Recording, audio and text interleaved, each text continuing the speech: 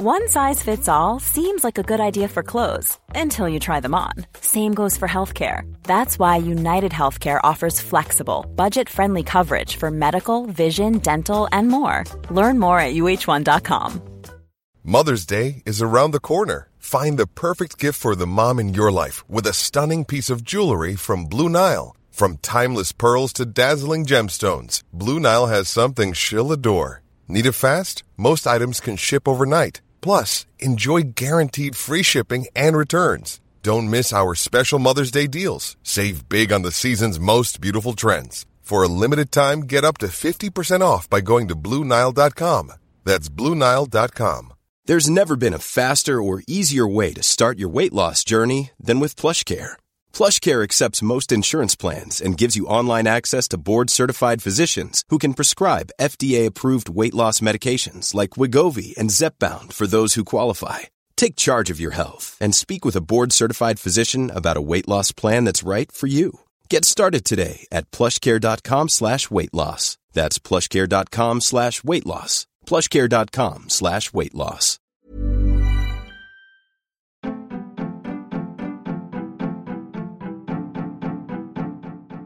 Welcome to The Other Hand, a podcast brought to you by CJP Economics, a collaboration between Jim Power and Chris Johns, where we discuss the intersection between politics, finance, and economics. Our back catalogue of podcasts can be found at our Substack website, and that Substack site also contains our extensive body of written work. Thanks for listening and reading. If you like our work, please share with your friends and sign up to our newsletter. Morning, Chris. Good to talk again. As always, I think in recent times, a very interesting, volatile, exciting week on a number of different fronts. Financial markets are in turmoil, I think you could say, at the minute. And I think that we definitely have to discuss that later on, and also what's happening on the cryptocurrency front. I'd like to kick off, if I may, by just talking about a few domestic stories here in Ireland. Because I think we have a few listeners at least that like to be kept up to date on what's happening on the Irish front. On Thursday, we got the inflation data for April. More bad news, of course. The headline rate jumped from 6.7% in March to 7% in April. That's the highest level since November 2000.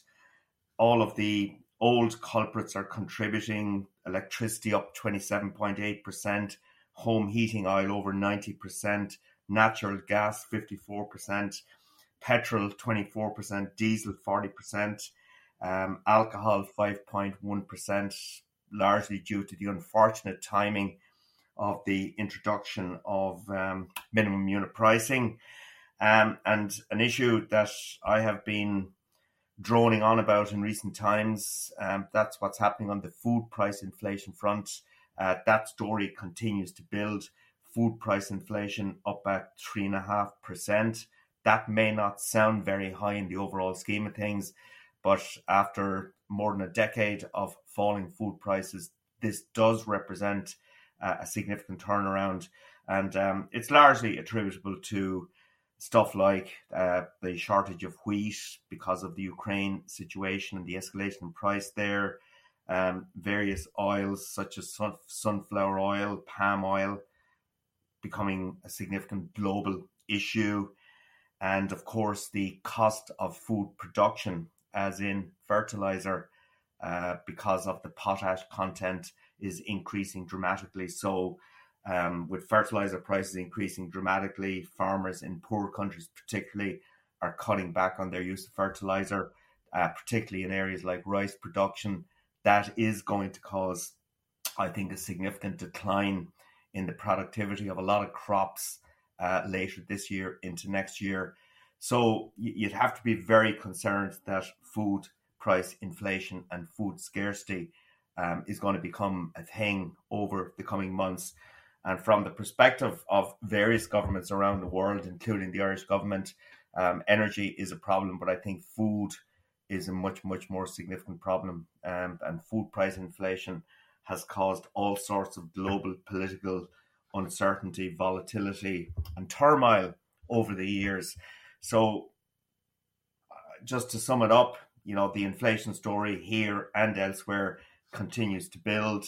And we had the European Central Bank coming out, or at least suggestions earlier this week, that interest rates could be increased as early as July. A second story, and it is related, within that CSO inflation report, private rents up by 9.3%. And there are a number of different indices of rents in this country. CSO is one. The daft.ie, the property website, is another one. And daft.ie this week published its Q1 rental report, and some really stark figures there and some stark messages. 11.7% year-on-year growth in rents. But I think even more significantly, the number of rental properties, 851 homes nationally up for rent, which is the lowest level since the daft.ie series commenced in 2006. And there's I think, an interesting quote that sums it up from Ronan Lyons, the professor of economics in Trinity, who's the author of the daft.ie report, who said that, as ever, in a rental market dogged by chronic and worsening shortage of homes, the only real solution is to increase the number of homes. With more pressure from certain quarters to stop new rental homes being built, policymakers must hold their nerve. And this talks to the whole spirit of NIMBYism that's very much alive and well in Ireland at the moment, particularly parties in opposition who constantly complain about the lack of housing, about high rents, about how high house prices, basically object to many of the housing developments that are proposed. And even locally here in Terreur in Dublin, where I live, there's a significant controversy over a proposed development, and Sinn Féin being, well, a lot of people are opposing it, but Sinn Féin very much to the vanguard of the opposition to that. So the whole property thing, and I was listening. Can I ask you a question there, yeah. Jim? Because it's a very specific question, and it's very focused on economics rather than politics. Sinn Féin's politics is that the principle is that you've got to increase supply, and that's true in all countries that have these housing crises. We have a housing crisis in the UK. The headlines today in various newspapers will include the words "housing crisis UK" as part of their stories. And there are lots of different stories I could talk to you about what's going on here in the UK. But I know Sinn Féin are the ones that say we will increase housing supply. Do we know with any kind of precision how they plan to do that? Or is this just merely an expression of aspiration? Is it just their determination to increase housing supply? Or have they got a detailed plan to work out how they're going to reform the planning system, where they're going to get the builders, the construction workers and the construction materials from, given all of the shortages and price increases that we know in all of those areas, both in terms of labour and materials? The culture in Dublin, I've flown in and out of Dublin several times recently, and it's still striking, even in 2022, how it's a city that never builds up.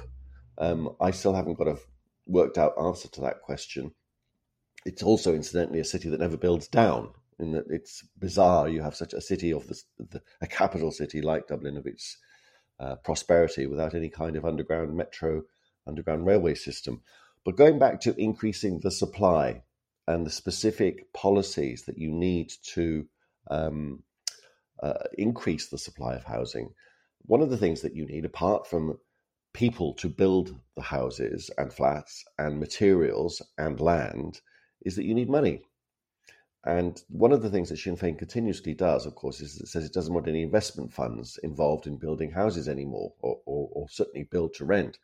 And I do wonder whether they have actually fully articulated where the money is supposed to come from.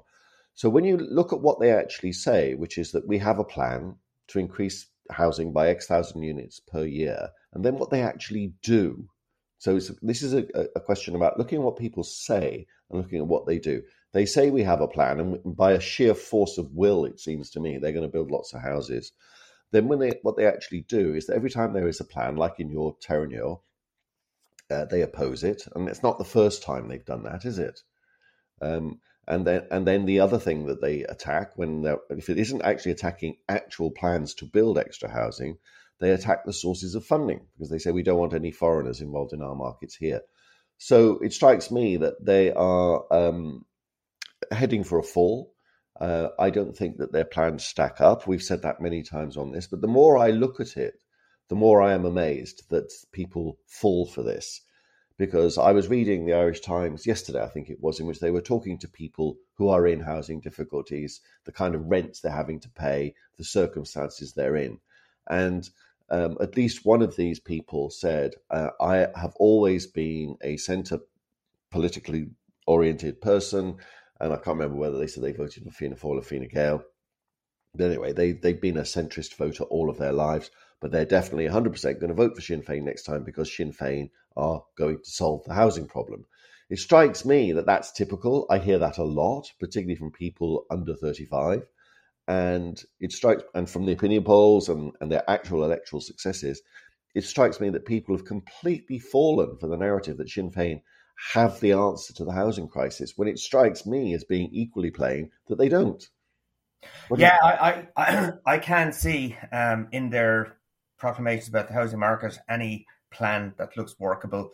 As you say, they are demonising the sources of external financial investment in the Irish housing market. They oppose many of the developments, as I say, that are are in the planning process. So I totally agree with you. Where's the funding going to come from to provide the housing? Where's the labour going to come from? And so on. So I think if Sinn Féin come into government in 2024, 2 years down the road, we'll still be talking about a significant housing crisis, and Sinn Féin will not have solved it.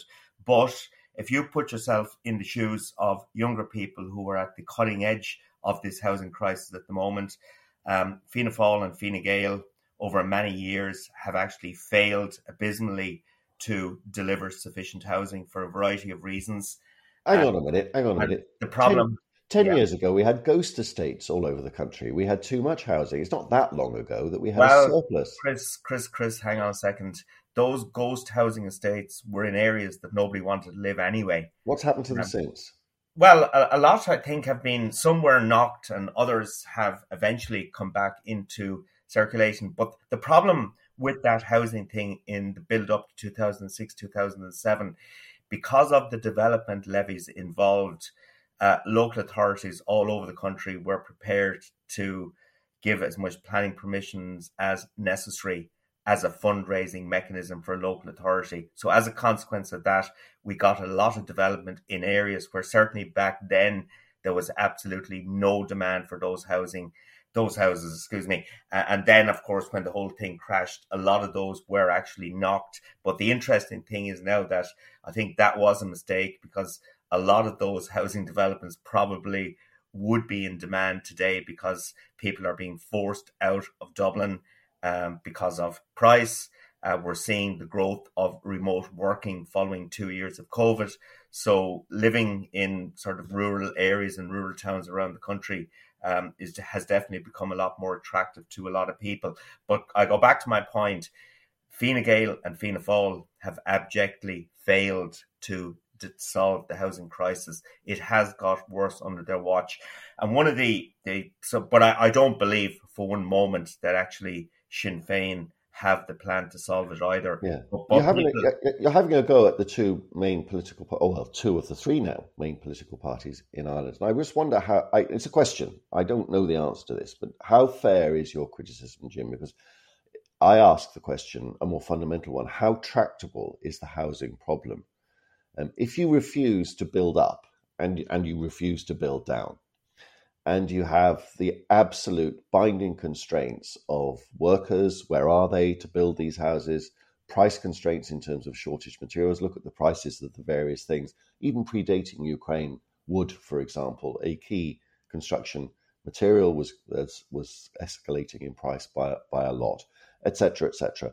And then you look at countries elsewhere, and the narrative that you describe about what has happened to Irish house prices and shortages and all the rest of it is repeated ad nauseum throughout the world. In London, the move out of London by people who can no longer afford that city has been going on for years and has accelerated in recent times because younger people can't afford to live there or, buy or rent. And that's actually changing the political and electoral demographics of regions outside London, because as younger, educated people move out of London, they bring their liberal politics with them into conservative voting older towns. And it's interesting that it changes the political dynamic there as well. I've got relatives who live within now commuting distance of Toronto in Canada, in quite small suburban towns, and very modest houses there because the commuting has become possible to Toronto because the roads are getting better, but more because of working from home. Very modest houses in these areas, miles from Toronto, are actually going for over $1 million. Et cetera, et cetera. And I could go on about this, but I think that these are global forces that have very local effects.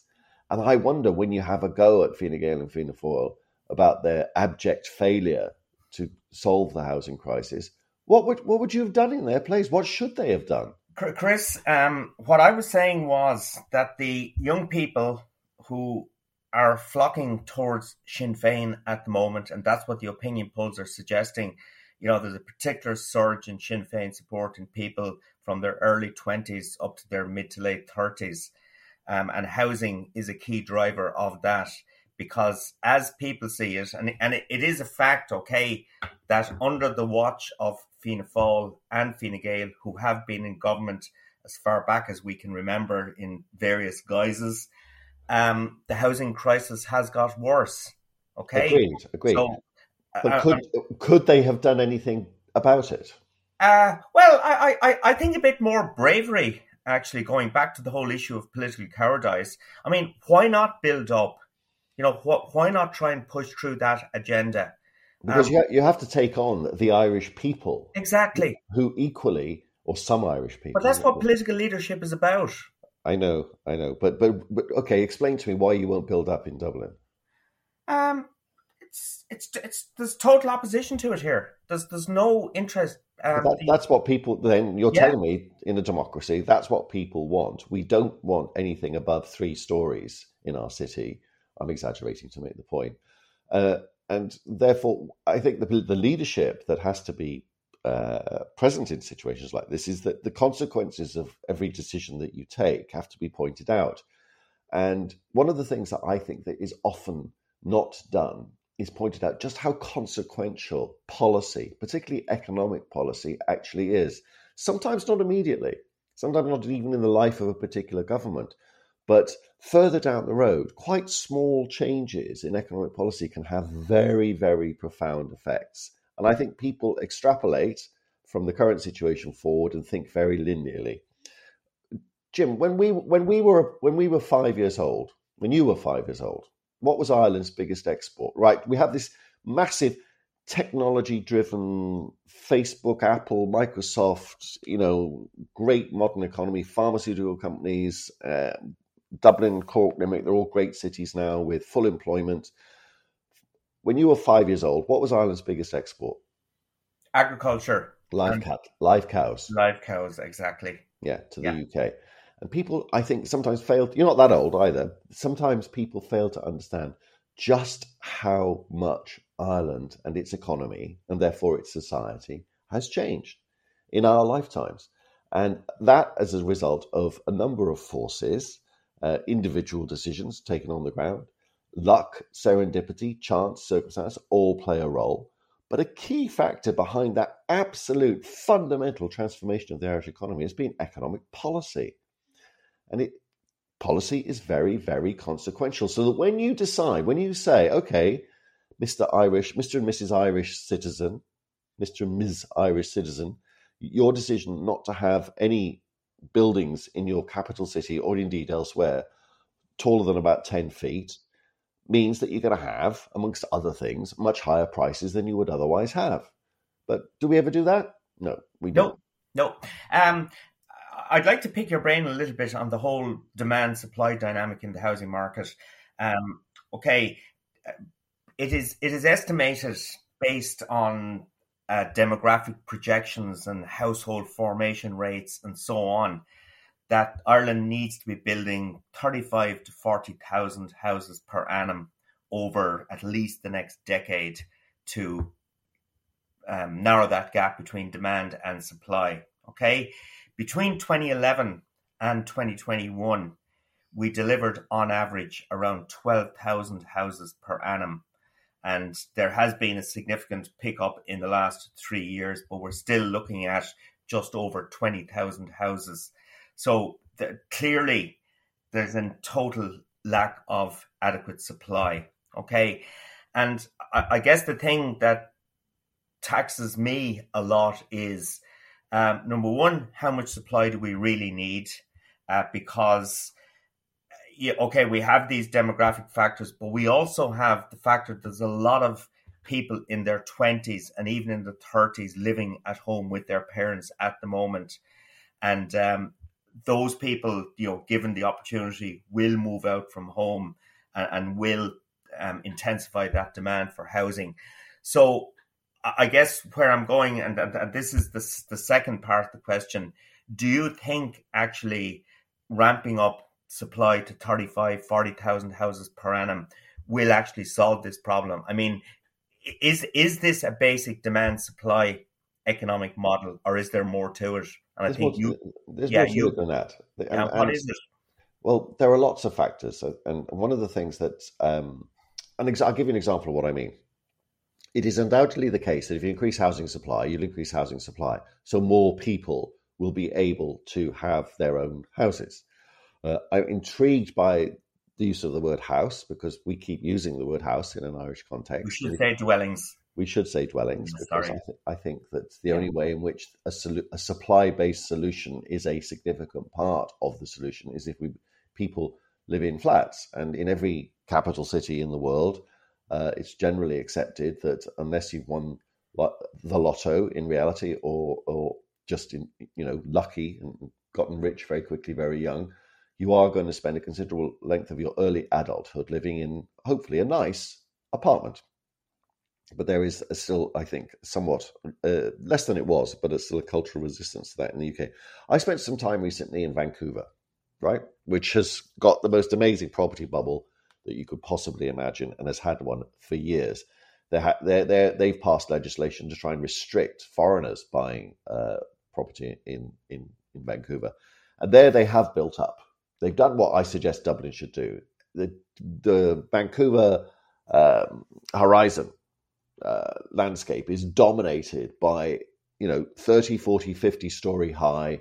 They call them condominiums over there, dwelling, and there's hundreds of them, and every little house, old 1930s house that comes up for sale, gets demolished, and a 50-story condominium block is built in its place. It's been doing that for years, and it has made no difference whatsoever to Vancouver house prices. You might argue that they would have been even higher if you hadn't done this, but God, that would be an extraordinary situation. It may well have increased supply so that more people live in Vancouver and live in the places that they want to live in Vancouver, but it doesn't seem to have made any difference to the house price problem. So does supply bring forth demand? Well, it tells you how, not necessarily that it might do, the old Say's Law thing. There might be all sorts of things going on there that, the jobs and the employment that all the construction creates brings in more people into the city, etc., etc. Because populations are not static things. Demographics are not easy to project because flows of people could come from all sorts of different places. If the supply of property in Dublin suddenly increased, you might find an awful lot of people from elsewhere in Ireland wanting to live in Dublin than is apparent at the moment. There might be an awful lot of Europeans and other immigrants wanting to buy this. The demographics, actual populations, these are tricky subjects. So it's not just about price is not just about increasing supply, because demand is something that I think is very fluid and very difficult to forecast. And I'm reminded here of the oil price, because we analyze supply and demand for oil to the most amazing degree. We know an awful lot about the demand for oil. We know an awful lot about the supply of oil. And yet, even when we get those two things right, we very often get the price completely wrong. We don't know where those two curves are actually in reality going to intersect. And I think housing is a bit like that too. The curves shift around an awful lot. And I go back to what I've said so many times, is that it's very complicated, and it's not just going to be about increasing supply. It has to be part of the solution. Absolutely, we need more dwellings. Couldn't agree more. But I think you might be surprised by the consequences, not least for prices. And the only thing that I think is going to get prices down in a meaningful and sustainable way, or one of the routes to it, as you know, is via higher interest rates. I think that'll do it. But that, of course, is a very unpleasant way of getting prices down. The other way is going to be a decent recession.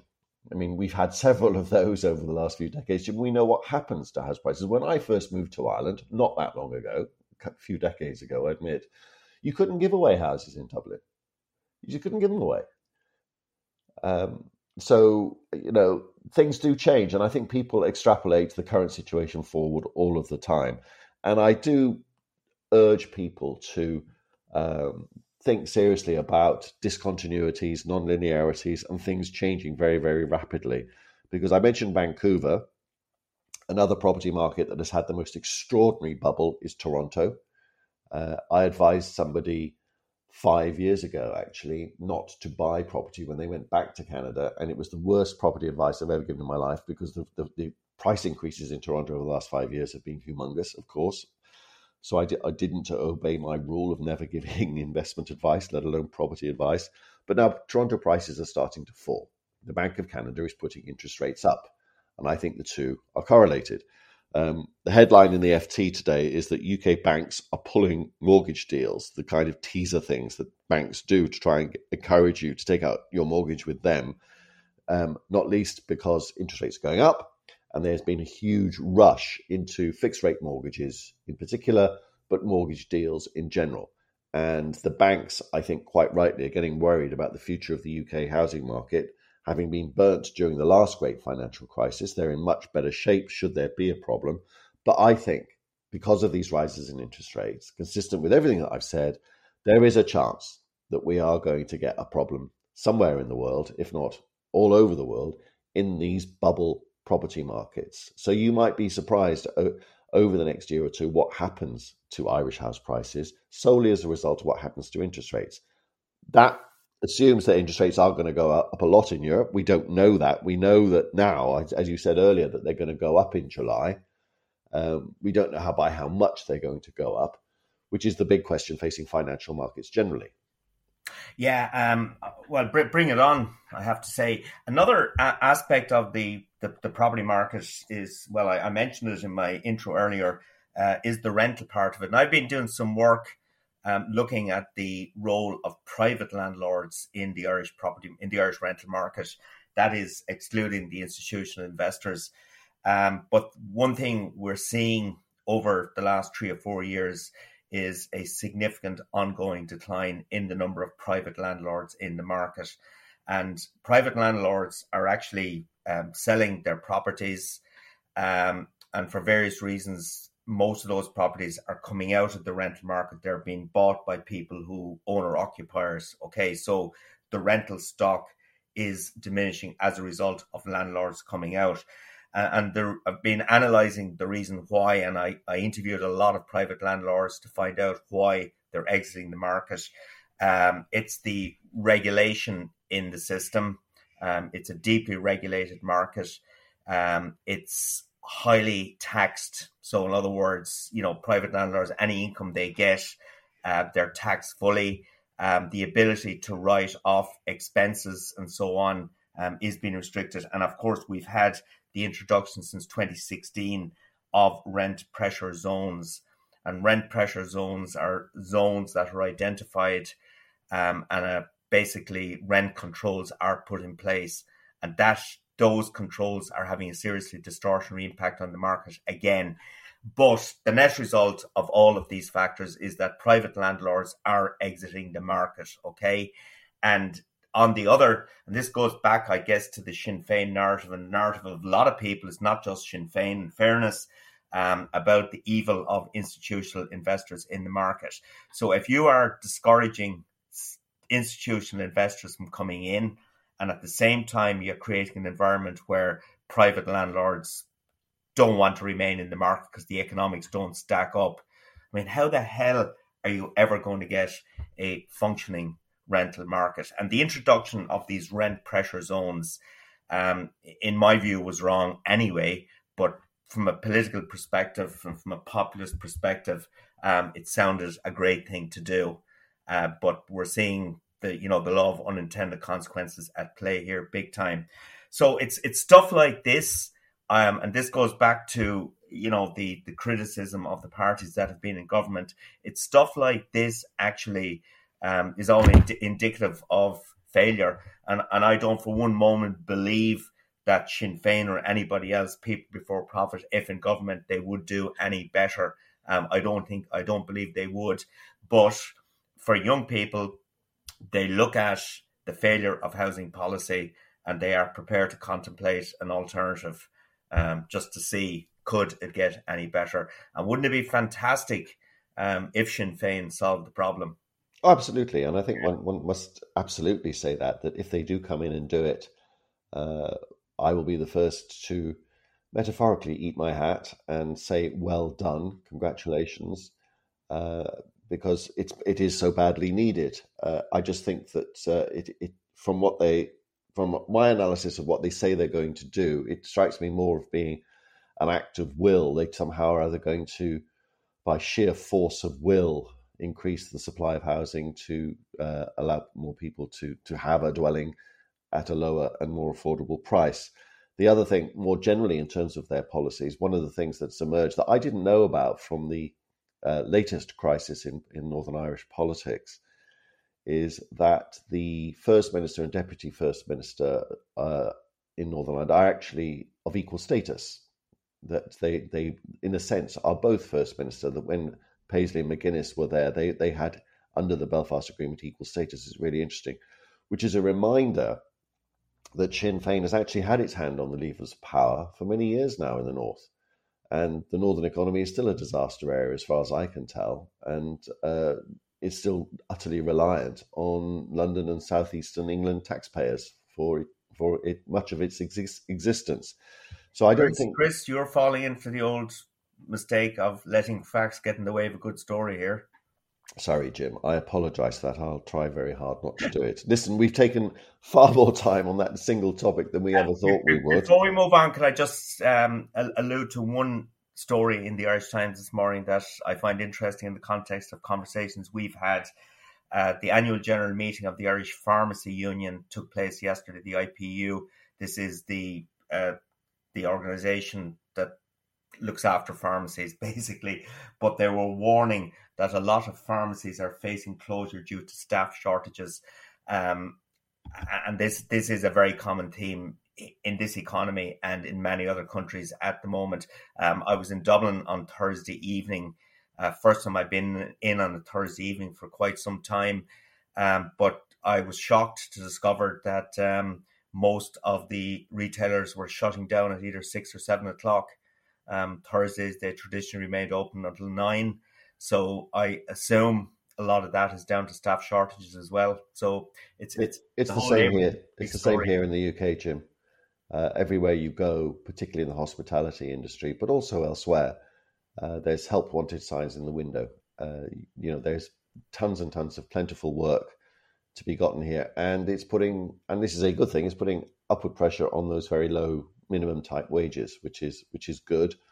But of course, it is the inflation story that you're referring to here. And everything in this world is linked to everything else. That's why it's so hard to analyze and so difficult to forecast, because everything is linked to everything else. And this is not irrelevant to the discussion that we just had about house prices, because if this inflation story, which has got financial markets generally really rattled, the headline in today's FT is that this has been now the longest losing streak for global equity markets since the financial crisis of 2008. So stock markets are taking this really seriously. Notwithstanding a big Friday rally, the stock market is doing very poorly. Crypto has blown up. Bitcoin is at its low for the year, or very close to it. It's lower than it was a year ago. It's nearly halved in price. and it's proving to be, rather than be money, as a lot of people hoped it would be, a substitute for government-issued money, because we all hate the government, nobody trusts them, they're all horrible people. Rather than being a substitute for your dollars, pounds, and yen, Bitcoin is proving to be just a highly geared tech stock by the looks of things. Just it could well be in the NASDAQ rather than anything else. In that context, Chris, I've been reading stuff about the geared nature of crypto, and I've seen comparisons made to what happened in 2007, 2008 with the subprime mortgage market and the investment products that grew up on the back of that, and comparisons being made with the leverage involved in crypto at the moment and the potential to cause a serious financial meltdown for certain sectors, well, those who invest in the thing. Yeah, there's quite a lot going on there. And if you add up the fall in the value of the NASDAQ, all the tech stocks that have fallen, the hit to wealth is now greater than the hit from falling house prices, apparently. I've seen one person try to do that calculation. So the numbers are huge. And there's a suspicion that a lot of people have borrowed using their holdings of their stock, their equities that they've gotten through their employment for tech companies to buy crypto. And the two things are falling. The collateral that they put up to borrow money to buy crypto is falling in price. That's the tech stocks that they have been issued with as part of their employment packages in Silicon Valley and elsewhere. And the crypto itself is going down. So you have this doom loop in one section of financial markets where people are having to raise more collateral that's falling in price to back an asset that they've bought. So for every dollar of a share that you've got in your portfolio that you've borrowed $10 on, it's a recipe for disaster. But in every single financial accident in history, every single financial crisis in history, you will find leverage somewhere at the heart of the problem. And just as it was in the great financial crisis, it was people borrowing too much money to buy overvalued assets called houses. I think we're going to find that there are too many people who borrowed money to buy things like crypto, but not just crypto. I think people have been borrowing money to buy certain stocks as well. So yes, there are problems. The only good thing that we think is emerging from all of this is that, unlike the financial crisis, the banks themselves are less exposed than they were. So we probably should get away without actually having a banking crisis this time. But that's the word probably rather than definitely.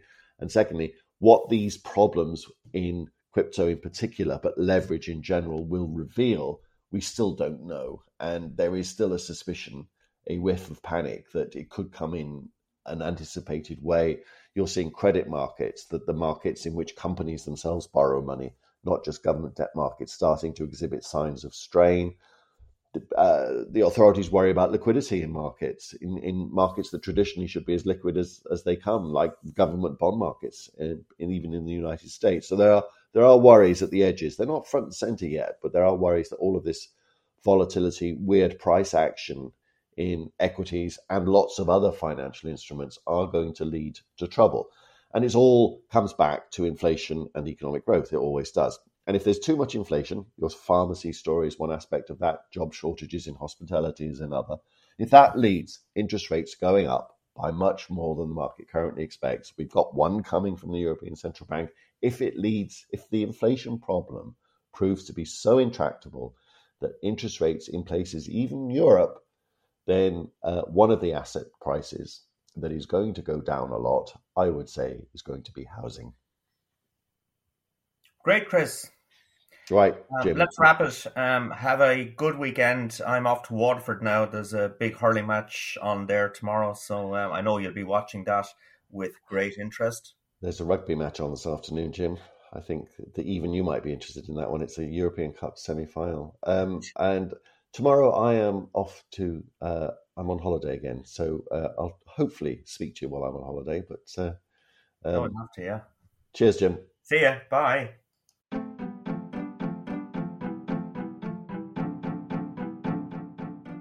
You have been listening to Chris Johns and Jim Power on The Other Hand. We hope you enjoyed it. If you did, please sign up to our Substack account, www.cjp cjpeconomics.substack.com. You can download our podcasts on Apple, Spotify, and other good podcast platforms.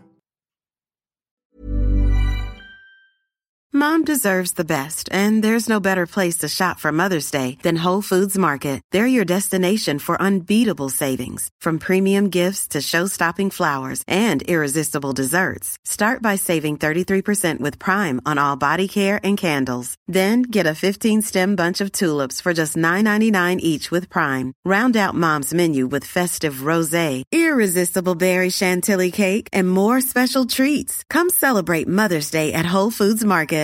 Even when we're on a budget, we still deserve nice things.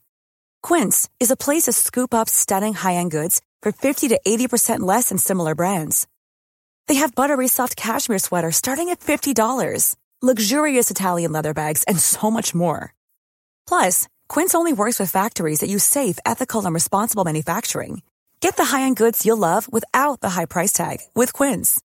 Go to quince.com/style for free shipping and 365-day returns.